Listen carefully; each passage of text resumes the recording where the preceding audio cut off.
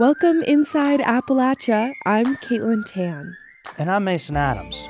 More of us are using technology to stay connected during the pandemic.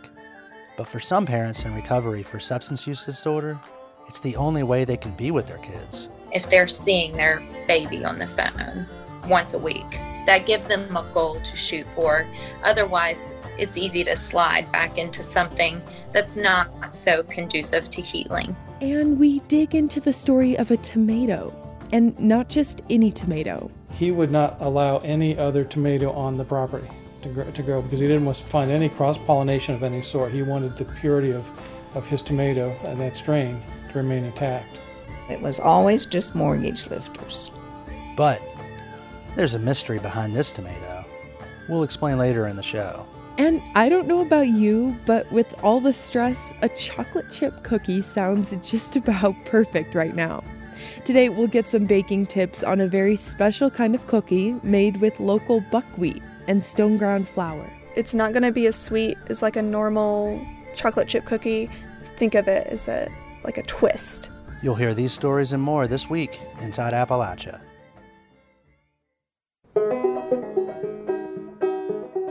Welcome inside Appalachia. I'm Mason Adams. And I'm Caitlin Tan. So there are two of us this week. And that's because we have some exciting news. Mason and I are going to be the new co-hosts of Inside Appalachia. Don't worry, Jessica Lilly will still be reporting, so you'll still hear her voice on Inside Appalachia. And candidly, we'll never be able to replace what Jessica brought to this show, but we're honored to have the chance to step into this new role. So we won't host every show together. Most of the times you'll hear from me one week and then Mason the next. But sometimes, like today, we'll both host. So, Mason, we originally met through the Folkways program. For the past 2 years, you've been a part of our network of Folkways reporters, mostly reporting from Virginia. What were a few of the stories that we might have heard that stood out to you? Well, I'd love the chance to do these stories that the Folkways program gave me and work with the producers and editors that I did. The first story I did was about an Afghanistan veteran who came back from the war with some issues and has, sort of found a new life through tying flies.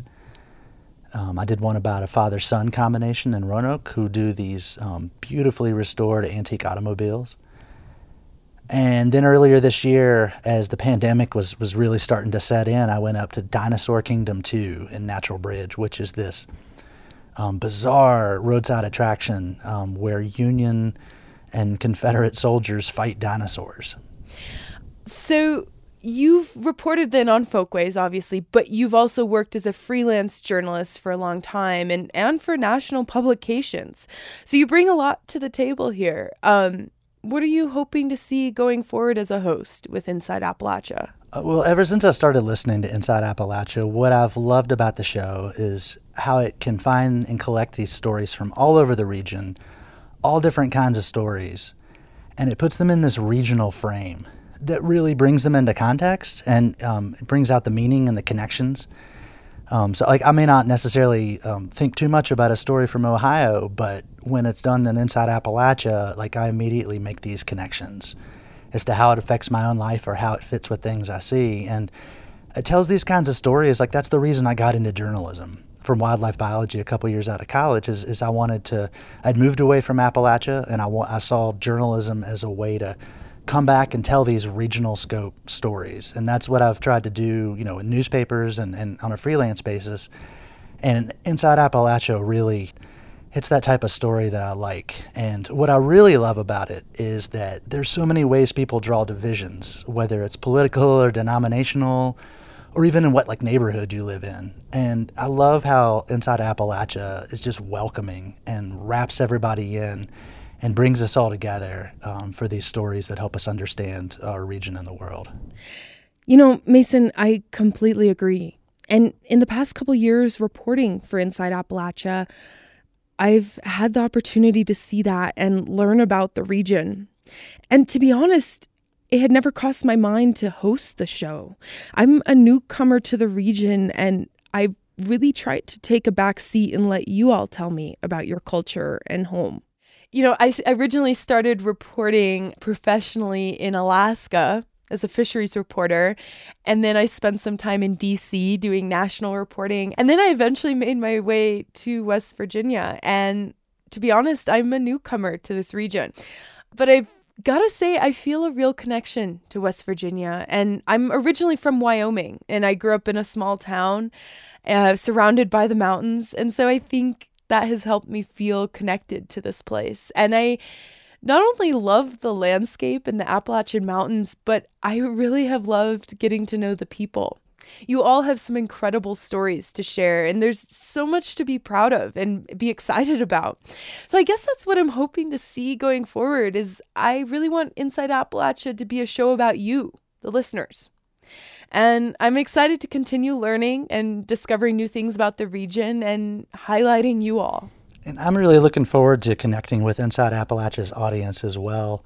One of my favorite parts of reporting, but kind of what drew me into the whole profession, was just the chance to go talk to people and learn something new about the world. You know, as I've expanded my journalism from covering communities to covering a broader region, like I love how every part of the region is different. And even city to city, holler to holler, back road to back road, they're all different, and everybody you meet, even the folks who say, oh, there's nothing interesting about me, you start talking to them and these stories just start spilling out. And that's my favorite part of journalism, and I think that's the part I'm looking forward to with the show, and especially with this particular audience and this region. Can't wait to get into it.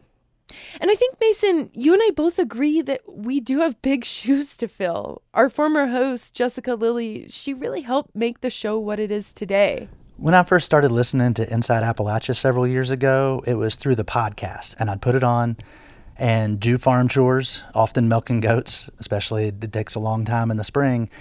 And Jessica's voice just made me feel really welcome. She reminded me of one of my cousins or the folks I went to high school with. And I just, she immediately makes you feel like you're part of the community. You're sitting down at the family table talking across to her over a meal. And I love that sense of warmth. Her strength as a host and also her approach to storytelling will definitely inform my approach to Inside Appalachia going forward.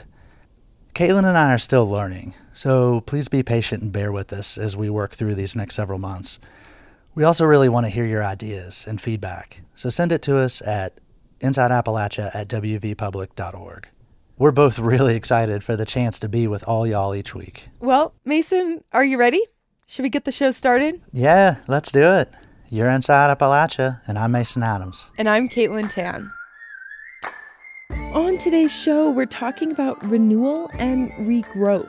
It's been quite a stressful couple of months for, I think, every human being on this planet. So we wanted to slow down, take a breath, and start off today's show talking about food, and in particular, cookies. One of our Folkways reporters, Rachel Green, has been talking with home bakers who bake pies and cookies with flour that's ground the old-fashioned way at a stone-ground mill. One of the bakers shared a recipe with Rachel for buckwheat chocolate chip cookies. So, Rachel, tell me about these cookies. I think we all could use one right about now. Yeah, of course. This recipe actually comes from Jennifer Lapidus, who runs Carolina Ground, which is a flour mill in Asheville, North Carolina.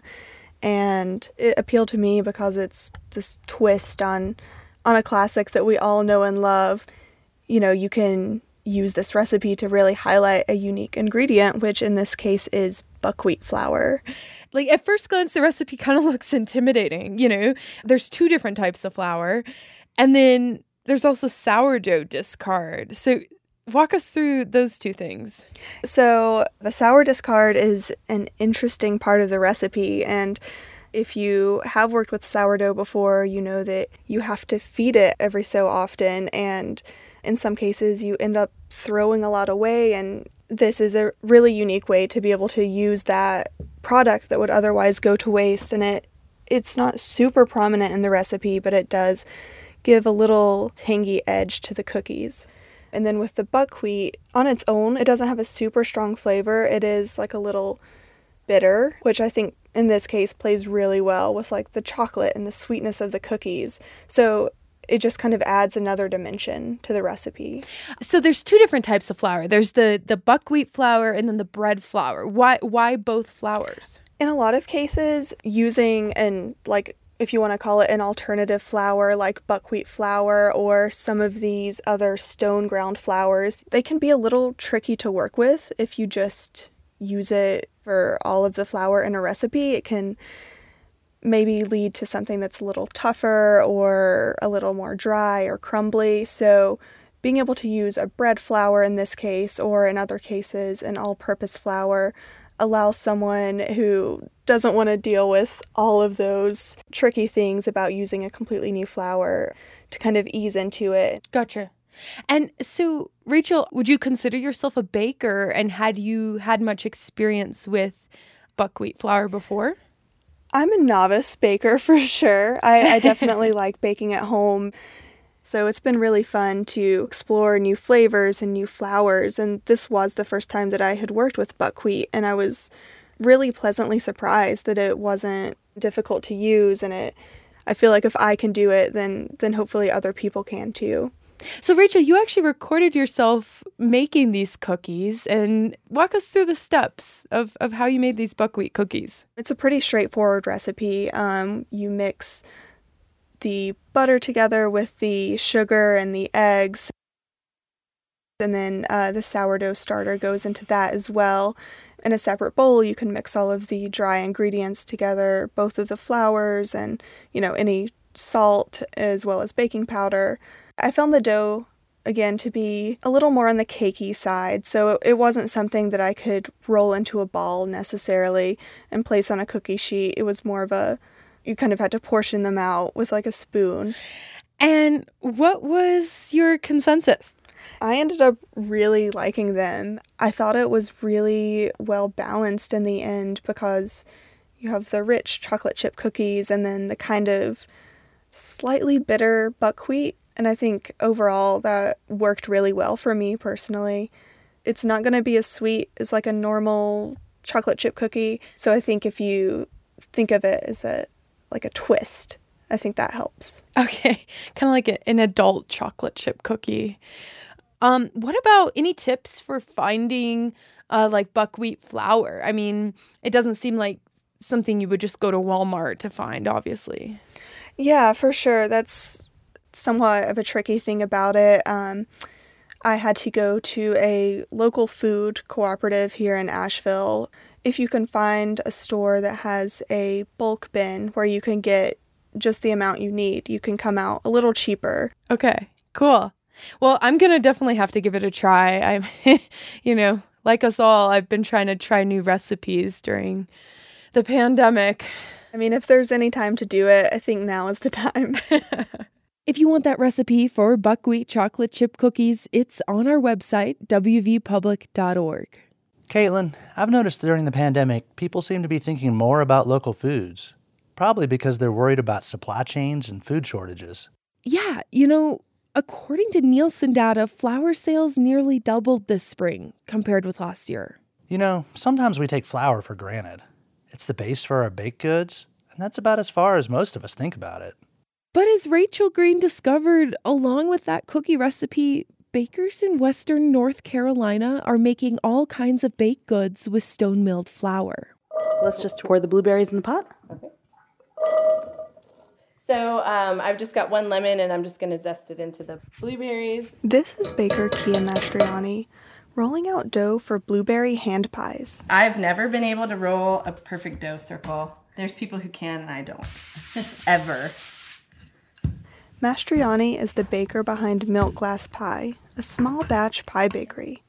She runs Milk Glass Pie out of her home in Shelby, North Carolina. My thing that I always say is love is pie. I just want to support local products. I want to bake by the seasons, and I just want people to taste the love in each pie. Mastriani calls her pies old-fashioned.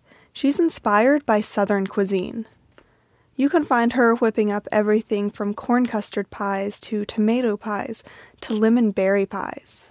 She even started what she calls front porch pie at the beginning of the COVID-19 pandemic to deliver freshly baked pies right to people's doorsteps. But no matter the filling, one thing that ties all of Mastriani's pies together is the flour she uses.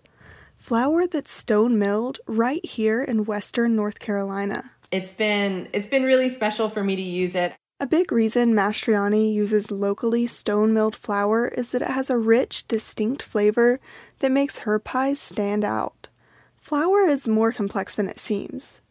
Each variety of wheat is different and has a specific taste and texture that can be drawn out in the milling process. It can have a whole range of flavors, from bitter and tannic to nutty and rich to smooth and buttery. You know, whole grain flours just have flavor. They taste like something. Wheat doesn't grow much in Appalachia or in the southeast. The climate just isn't right. It's too humid.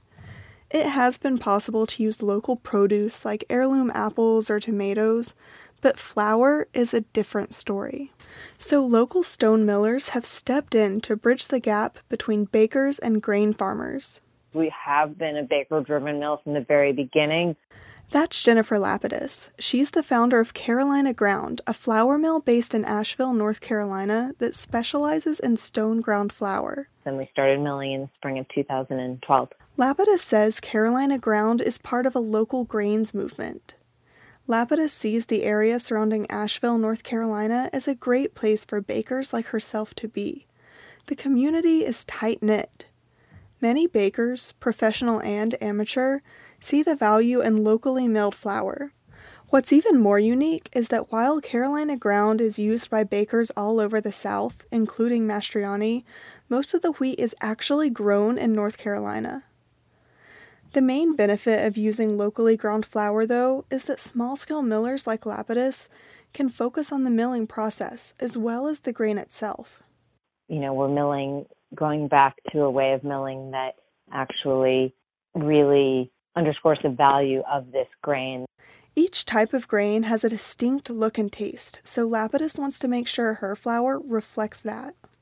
She says stone milling is the process that produces the features they're looking for. It's an ancient method of milling, likely the first according to scholars. With stone milling, the grains are slowly crushed between two huge 48-inch circular stones that are kept below 100 degrees. We're not going to just sort of process it for its pure functionality and efficiency, but stone grind and retain some of what is rightfully there in terms of nutrients and flavor and character of the grain. Stone milling has almost nothing in common with roller milling, which is how most flour you see on grocery store shelves is produced. Roller mills are super efficient, but Lapidus says the process takes much of the flavor out of the flour. In contrast, she says stone grinding results in a rich, nutrient-dense flour. If you feel our flour, it just has kind of an oiliness that if you feel like grocery store flour, it just doesn't really have that same feel. Lapidus says the flour has a silky, smooth texture. Really super sexy. It's like this flour is just really beautiful. And some bakers swear by it. You know, I can see the whole grain in the dough. I mean, it's a different looking dough. Kia Mastriani says small flecks of whole wheat are speckled throughout the dough. It's very pleasant to look at, but it's also full of flavor. Whereas commodity AP flour or bread flour is almost designed to taste like nothing. This is Brennan Johnson. He runs the Walnut Schoolhouse, a one-room baking school in the small town of Marshall, North Carolina, 30 minutes from Asheville.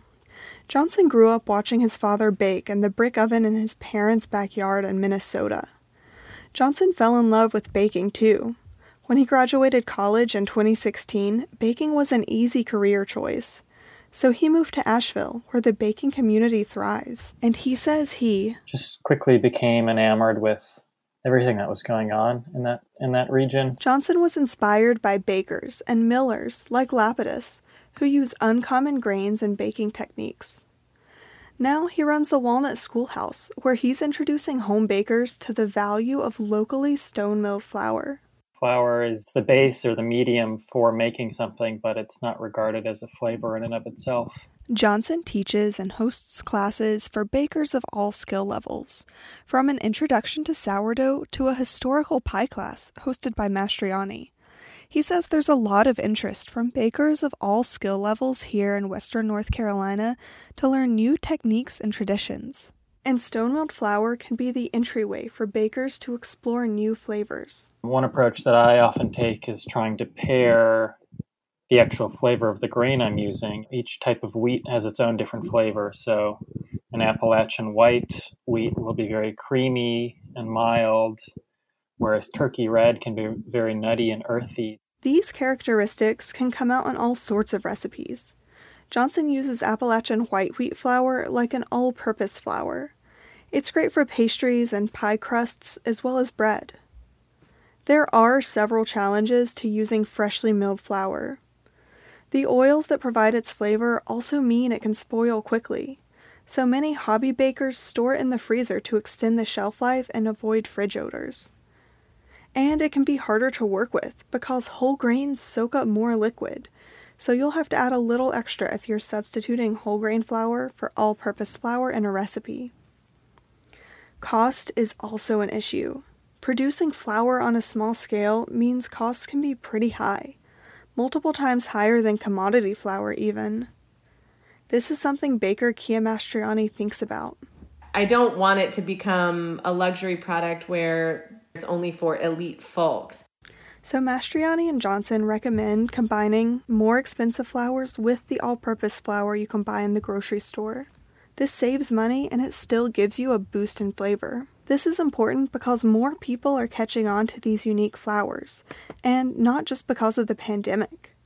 They're becoming easier to buy, and bakeries across the United States are working hard to support these local grain economies. There may be drawbacks to using fresh, stone-milled flour, but it has a dedicated following, and Mastriani, Lapidus, and Johnson are all confident that it's here to stay.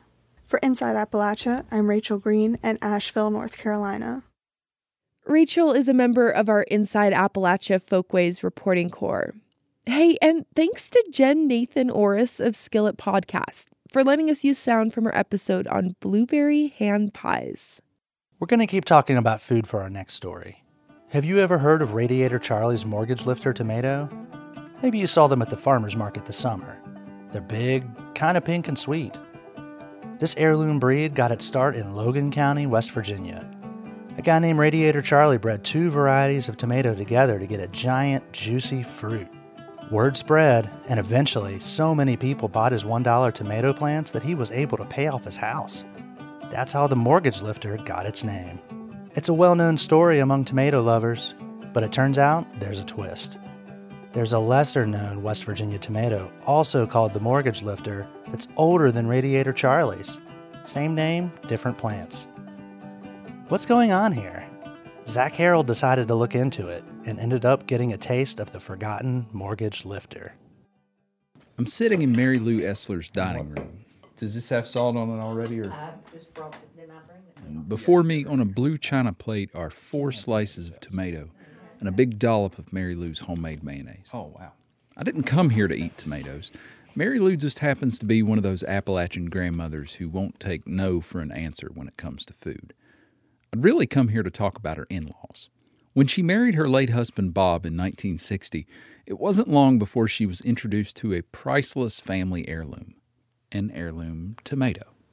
They had beautiful dinners. There was a back porch over there and big family. And Mrs. Essler owned a Blenko piece of glass. All the way around would be these gorgeous slices of Mortgage Lifter tomatoes. So that was always a favorite. Now, these weren't the so-called Radiator Charlie Mortgage Lifters you find in lots of seed catalogs nowadays. No, this was a breed of tomato developed by Mary Lou's father-in-law, William Essler. It first showed up back in the mid-1920s, several years before Radiator Charlie brought his tomato to market. Mr. Essler had 2 tomatoes that he was raising, the Pritchard and the Ponderosa. People were not able to get tomatoes that were not acidic. And Mr. Essler was interested in seeing if he could develop a tomato that was low acid. Evidently put those two tomatoes together and came up with this one very special tomato. Special indeed. Some reports say the plants could grow up to 12 feet tall. The tomatoes themselves were round, red on the outside, pink on the inside, and could weigh up to 2.5 pounds apiece. But most important of all, they were delicious. Pleasantly sweet, not acidic and sour. Mrs. Essler had them for breakfast with a little sugar on them. The tomatoes were a hit with family and friends alike, so William Essler built a greenhouse and started raising seedlings. He sold them on to local vendors and to local nurseries, and provided seed to some of these local nurseries. He did not sell them on a retail basis. He strictly sold on a wholesale basis to some of these nurseries. Dean Williams is Mary Lou's son-in-law and the family's unofficial tomato historian. Their goal was never on a national basis. It always looked like they kept things on a local basis. I never saw anything that gave an indication that they were trying to make this on a national type of tomato. It was actually an offhand remark by an employee of one of those nurseries who gave the tomato its name, Mortgage Lifter. William Essler liked the name so much he had it copyrighted in 1932. By the time Mary Lou joined the family, though, her father-in-law was getting up in years. He had turned over the farm to his son. That's Bob, Mary Lou's husband. And Bob converted much of the property to a 9-hole golf course to keep from having to sell it. Bob kept on raising his father's tomatoes, though, and his passion only increased after his father passed away in 1968 in a house fire. Bob would put out about 75 tomato plants, and then he would, make a point to save the choice tomatoes to save the seed from. He was kept busy all summer. You have to continually spray the tomatoes. They have to be tied, and I have pictures of Bob standing on a stepladder in the garden where he's still tying the tomatoes. He made the mistake of bringing a cherry tomato plant to Mary Lou once, and that was a no-no, a definite no-no. He would not allow any other tomato on the property to grow because he didn't want to find any cross-pollination of any sort. He wanted the purity of his tomato and that strain to remain intact. It was always just Mortgage Lifters. If Bob was so protective of his father's tomato that he wouldn't even allow other breeds on his property, well, you can imagine how he felt when he found out there was another tomato making the rounds, also called the Mortgage Lifter.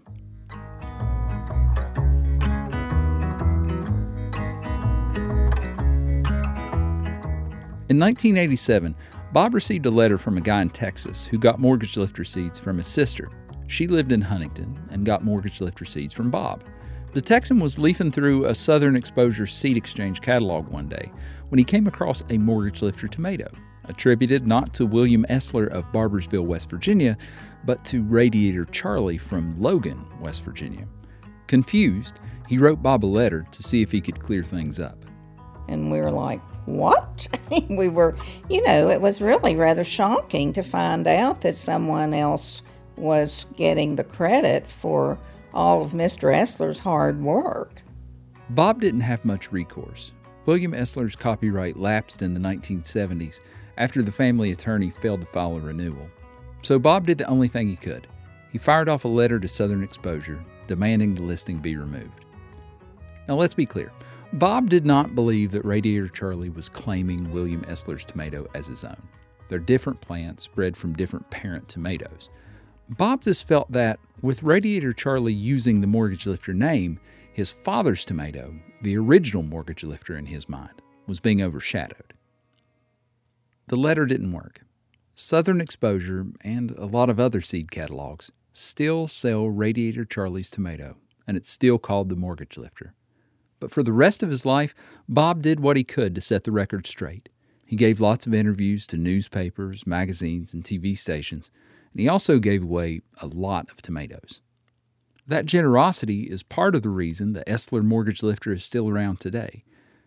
Mary Lou tried to keep the strain going after Bob died in 2012, but she couldn't contend with the deer that liked to stop by. Her son-in-law, Dean Williams, grows tomatoes that he's pretty sure are Esler mortgage lifters. That's what they served me when I stopped by for the interview. They came from the Hatcher nursery in South Point. We grew 3 plants this year, so they came in fairly well. We still have quite a few tomatoes, but they're fairly on the smaller side than what they're used to. But Bob sent seeds to lots of people through the years. The family has heard that relatives in Virginia are growing Esler mortgage lifters. There's tales that the seeds have even made it to Australia and Panama and Africa. But the family knows for sure that a niece in Alabama is growing the genuine article. She's going to send seeds back to West Virginia so Dean can get them going here again. That's what's special about heirloom seed varieties. Their stories are never over, so long as people keep growing them. And knowing the story only makes the food taste better. I can testify to that. They may not have been as far. I'm not just saying this because the tape is rolling. I'm not just saying this because the tape is rolling. This is seriously one of the best tomatoes I've ever had. Oh, I'm so glad to hear you say that. That's what everybody thinks. For Inside Appalachia, I'm Zach Harold in Barbersville, West Virginia. Lettuce and homegrown tomatoes up in the morning, out in the garden. Get you ripe when you don't get a hard one. Zach's story is also from our Folkways project. You can hear more of our Folkways stories at wvpublic.org. Every time I go out and pick me a bit, homegrown tomatoes, what'd life be without homegrown tomatoes? Only 2 things that money can't buy, and that's true love and homegrown tomatoes. Does your family have an heirloom seed you've been passing on? Have you been able to keep it going? Tell us about it. We are at 600 Capitol Street, Charleston, West Virginia, 25301. Or send an email to insideappalachia@wvpublic.org. Up next, the sound of cicadas may have driven you up the wall earlier this summer, but we'll meet a woman who creates art that's inspired by and made out of cicadas. I want people to love them as much as I love them. Like, they're unabashedly themselves, you know? And they're these little creatures that spend all this time underground, and then they finally come out of the ground, and they're like, hey, I'm here. That's up after a quick break. You're Inside Appalachia. I'm Mason Adams. And I'm Caitlin Tan. We'll be right back.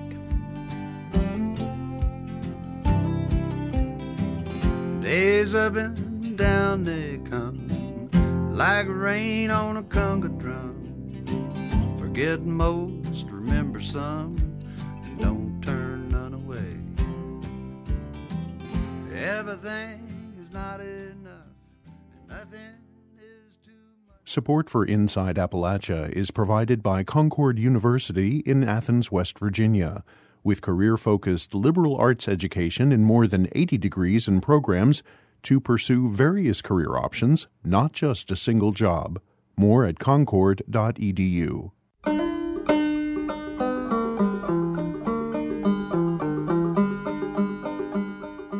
Today, we've heard stories about people planting seeds of change, literal seeds, like heirloom tomatoes and wheat that's uniquely suited for our climate. These are both fun stories with a serious side to them. We've seen how people are finding joy through their gardens and food work, even through the pandemic and with winter on its way. But there are also people here in Appalachia who are going through some of the darkest, most challenging times of their lives. Next, we'll hear about how some families who were broken apart by addiction have managed to find healing and reunite.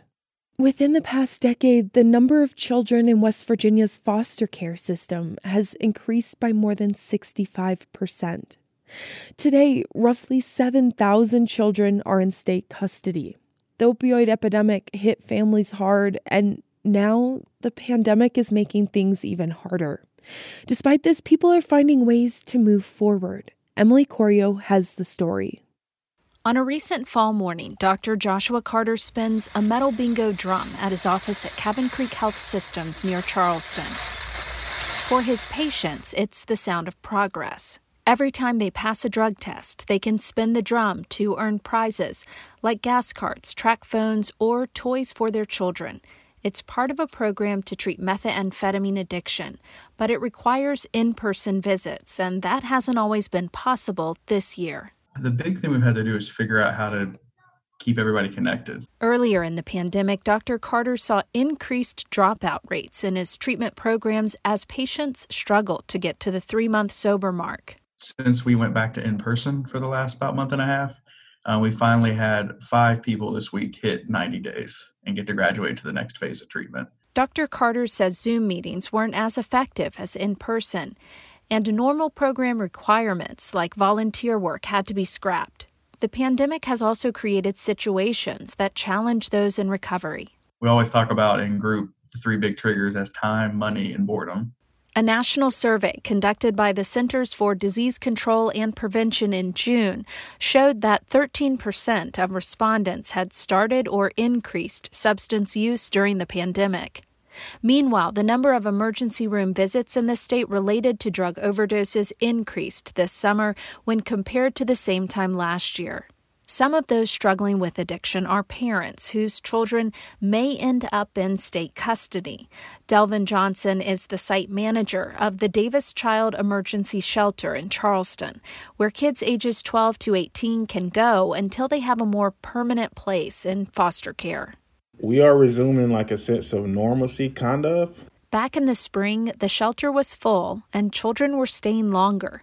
Since then, children have come and gone, and now a new school year is well underway. Youth care workers, myself, the new shelter supervisor, everybody's basically become teachers. Johnson says the staff and the kids have adjusted well, but some other aspects of daily life are more challenging, like getting kids to wear masks all the time. There was a scare at the shelter this summer when a staff member tested positive for coronavirus. Kids were quarantined for about a month. Staff could only go between the shelter and their homes, but no one else contracted the virus. We were cleaning a lot during that time, even still do, sanitizing the surfaces, wiping off doorknobs, wearing PPE, the face mask and everything like that. But there have been around 100 cases of COVID-19 among children in state custody since the pandemic began. Back in March, foster parent Amber Gall was caring for her 3 children and fostering 2 others, one of whom was close to being reunified with her parents. Then overnight trips to their house stopped, and calls took their place. Gall says it wasn't easy to keep a toddler interested in a video call for an hour, but she says it was worth it. If they're seeing their baby on the phone once a week, twice a week, that gives them a goal to shoot for. Otherwise, especially with like the drugs, it's easy to slide back into something that's not so conducive to healing.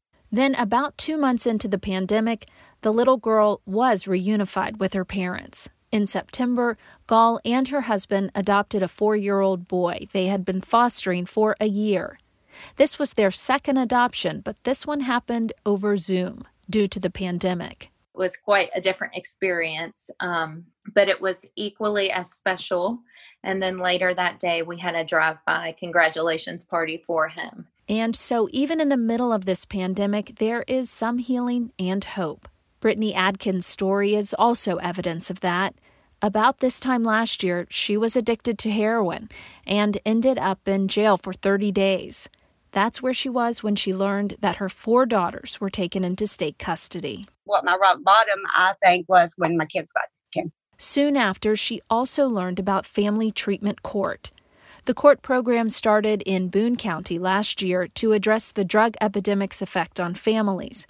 Parents involved in child abuse and neglect cases are connected to addiction treatment and parenting classes, among other things. Adkins was interested, especially since she could see her children throughout the process. When they said those words, you get to see your children automatically as soon as the day is set up, I said yes. That was it. That's all it took for me to say yes, I want to be in family treatment court. Adkins regained custody of her 4 daughters ages 2 to 10 in August. I'm going to start out with Brittany Adkins. Along with 7 others, Adkins graduated from Family Treatment Court last month. Circuit Judge Will Thompson spoke about her success. Brittany encountered some hiccups when she first came into the program, However, with increased treatment and support, you now have 232 clean days. That's incredible, guys. And that, too, is the sound of progress. For Inside Appalachia, I'm Emily Corio in Morgantown, West Virginia.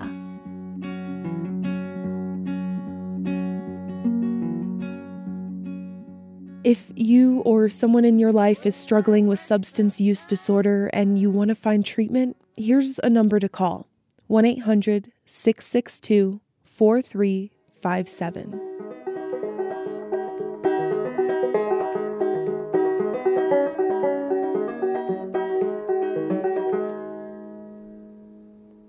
For our final story, we'll meet a woman who found a unique symbol of renewal and change: cicadas. This year, millions of the insects emerged for their once-in-17-year mating season in Appalachia. Yeah, up on the Blue Ridge Plateau where I live, for weeks this summer we could hear the cicadas getting closer and closer until they finally engulfed our holler. They filled the air with that eerie drone and left shells scattered all over the place. Turns out those shells can be turned into art. Cicadas are oval-shaped winged insects that can be as long as 3 inches. They can be black, brown, or green, often with red or white eyes. Their mating calls are thought to sound like a hissing jet. There's like a lot of times that I hear people say, oh my God, these things are so annoying. They just scream all the time, or people are scared of them. That's Jessie McClanahan. She's a 26-year-old ceramic artist based in Charleston, West Virginia. Her work has a natural, organic look, often including plants or insects, specifically cicadas. I really love insects. And when I was a kid, I was convinced that they were my best friends. Jessie wears her hair in 2 braids with thick bangs across her forehead. She has detailed insect tattoos, one of which is a cicada covering her right shoulder. I need their screams to go to sleep sometimes. When I leave the South and I can't sleep, I have this YouTube video saved on my phone, and it's Appalachian Summer Nights or something like that. And it just has a bunch of cicadas screaming in the background. And in the last few years, Jessie's found a way to incorporate cicadas in her ceramics. I take cicada shells and I cast them in clay slip, and then I paint them. The cicada shells are actually the skin or exoskeleton the insect sheds when it emerges from underground. Jessie has gathered shells over the years just from living in the Mountain State, and her friends also find shells for her too. In her studio, which is beneath Taylor Books in Charleston, Jessie dips her cicada shells in the clay slip, which is the consistency of a mud puddle. She fires the shells twice in a kiln. In between each fire is when she adds detail to the little guys. She starts by sanding down any fingerprints or rough edges. These things are really delicate, so I have to use a fine touch. This one's actually a really nice one. He has all his legs. Some of them are missing legs, or like their heads are a little wonky. Jessie jokes that she spends so much time with the cicadas that they take on their own personalities. Just like the way that they're sitting, like some of them, their heads are kind of like obscured by their little claws a little bit more, or some of them like have their claws spread out more and they look sassy or shy. She also paints the shells several times with clay and then paint to prepare them for the kiln again and to also add detail. So I start off with the eyes, and I feel like that determines their personality a lot too. Cicadas have 5 eyes, 2 main eyes and 3 on top of their heads, which actually help them see the light through the soil so they know when to emerge. Jessie says her cicadas aren't hyper-realistic, but a loose interpretation. They're still pieces of art. She uses several different paint brushes to create texture and depth. So right now I'm painting on their little underbellies. Jessie first started using cicadas in her artwork in a college class, mostly out of curiosity. But now she's on a mission to rebrand the insects through her work. I want people to love them as much as I love them. Like, they're unabashedly themselves, you know? And they're these little creatures that spend all this time underground, and then they finally come out of the ground and they're like, hey, I'm here. Jesse's ceramic professor at West Virginia State University, Molly Erlandson, was actually there when Jesse thought to cover cicadas in clay. I'm looking at one right now. They're amazing, unique. Molly says she's never seen it done before, and that the natural world plays a big part in all of Jesse's other ceramic work. All of Jesse's ceramics are earth tone colors, ranging from everyday items like mugs and bowls to abstract sculptures. And rather than using a potter's wheel, all of her pieces are hand-shaped. Jesse says it's more time-intensive, but it allows for more of a one-of-a-kind process. Her signature sculptures look like a clay web in a rounded shape or vessel, sometimes containing plants or flowers, or even with cicadas attached to the webbing. Molly says she interprets the webs as Jesse's reaction to her environment. She talks a lot about the terrain of West Virginia, how she grew up here, how she is sort of in love with the look of the land. And I see her work as greatly reflecting that. And Jesse agrees. In fact, she says the life cycle of the cicada is representative to her of what is happening in Appalachia right now. When the cicada emerges from the ground, it sheds its shell and goes through what Jesse calls a rebirth and growth. And that process of change is what she sees in Appalachia. We have traditionally made all of our money off of coal mines, and that's not as feasible right now. So we see all this change happening within our communities. And some of it's not for good, but I see some good happening as well. We're going through change. We're going through a rebirth in some areas. This year, Jesse was selected for the Emerging Artist Fellowship for the Tamarack Foundation of the Arts. She's one of 5 artists chosen in the state. Her cicadas are featured in her work through the fellowship. If you want to see Jesse's work, go to our website, wvpublic.org.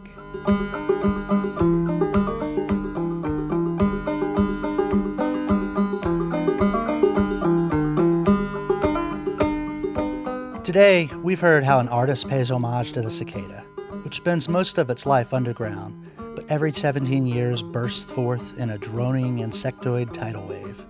We also learned how people are using their talents to produce artisanal flour and heirloom tomatoes. And we heard from folks who were rebuilding their lives and families after struggling with substance use disorder. Mason, I listen to these stories and I'm struck by how the world can be a dark and challenging place sometimes.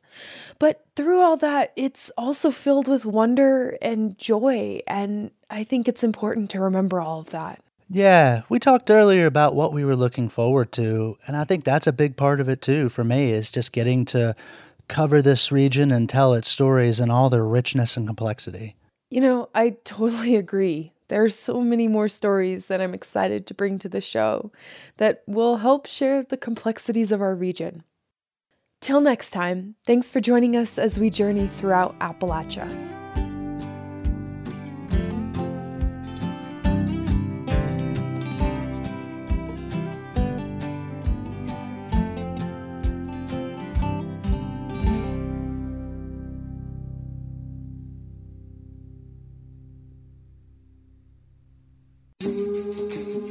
We had help producing Inside Appalachia this week from the West Virginia Folklife Program at the West Virginia Humanities Council. Our theme music is by Mac Jackford. Other music this week was provided by Dinosaur Burps, Guy Clark, and Anna and Elizabeth. Roxy Todd is our producer. Eric Douglas is our associate producer. Our executive producer is Andrea Billups. Kelly Libby edited the show this week. Our audio mixer is Patrick Stevens. Sandra Alloy also helped produce this episode. For Inside Appalachia, I'm Mason Adams. And I'm Caitlin Tan. You can find us on Twitter at @InAppalachia. My Twitter handle is at Miss_CTAN. That's MISS_CTAN, like the color. Mason is at Mason Atoms. That's ATOMS, like the atomic particle. You can also send us an email to insideappalachia@wvpublic.org. Visit wvpublic.org/InsideAppalachia to sign up for the Inside Appalachia newsletter. There you can also subscribe or download all of our stories, or look for the Inside Appalachia podcast wherever you get your podcasts. Inside Appalachia is a production of West Virginia Public Broadcasting.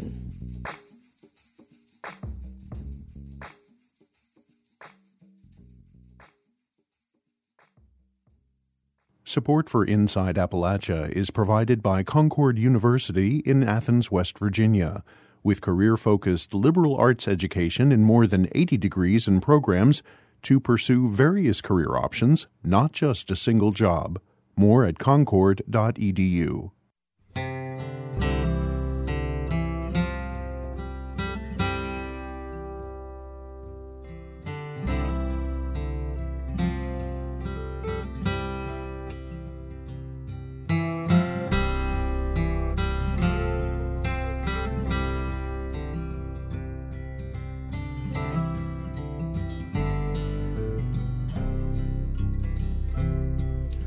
An old blue shirt and it suits me just fine. I like the way it feels, so I wear it all the time. I got an old guitar, won't ever stay in tune. I like the way it sounds in a dark and empty room. I got an old pair of boots and they fit just right. Well, I can work all day and I can dance all night. I got an old used car and it runs just like a top. I get the feeling it ain't ever gonna stop.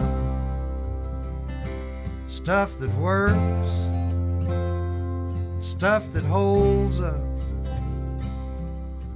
the kind of stuff you don't hang on the wall. Stuff that's real, stuff you feel, the kind of stuff you reach for when you fall.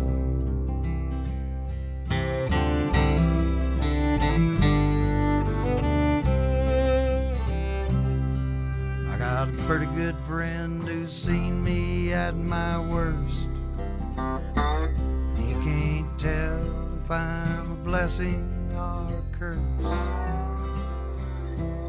but he always shows up when the chips are down.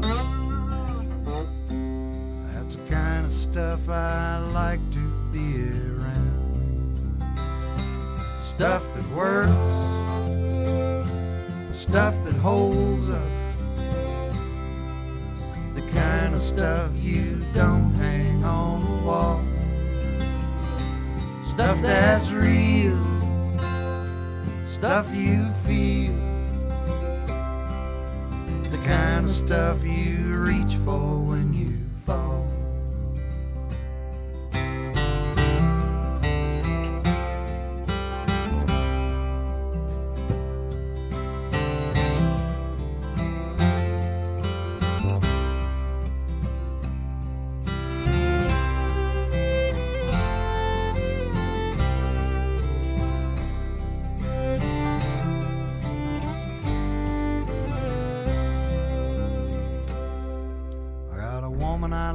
She's crazy and paints like God.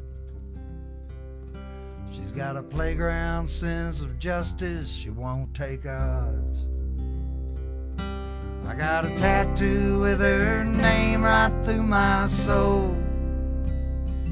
I think everything she touches turns to gold. Stuff that works, stuff that holds up, kind of stuff you don't hang on the wall. Stuff that's real, stuff you feel,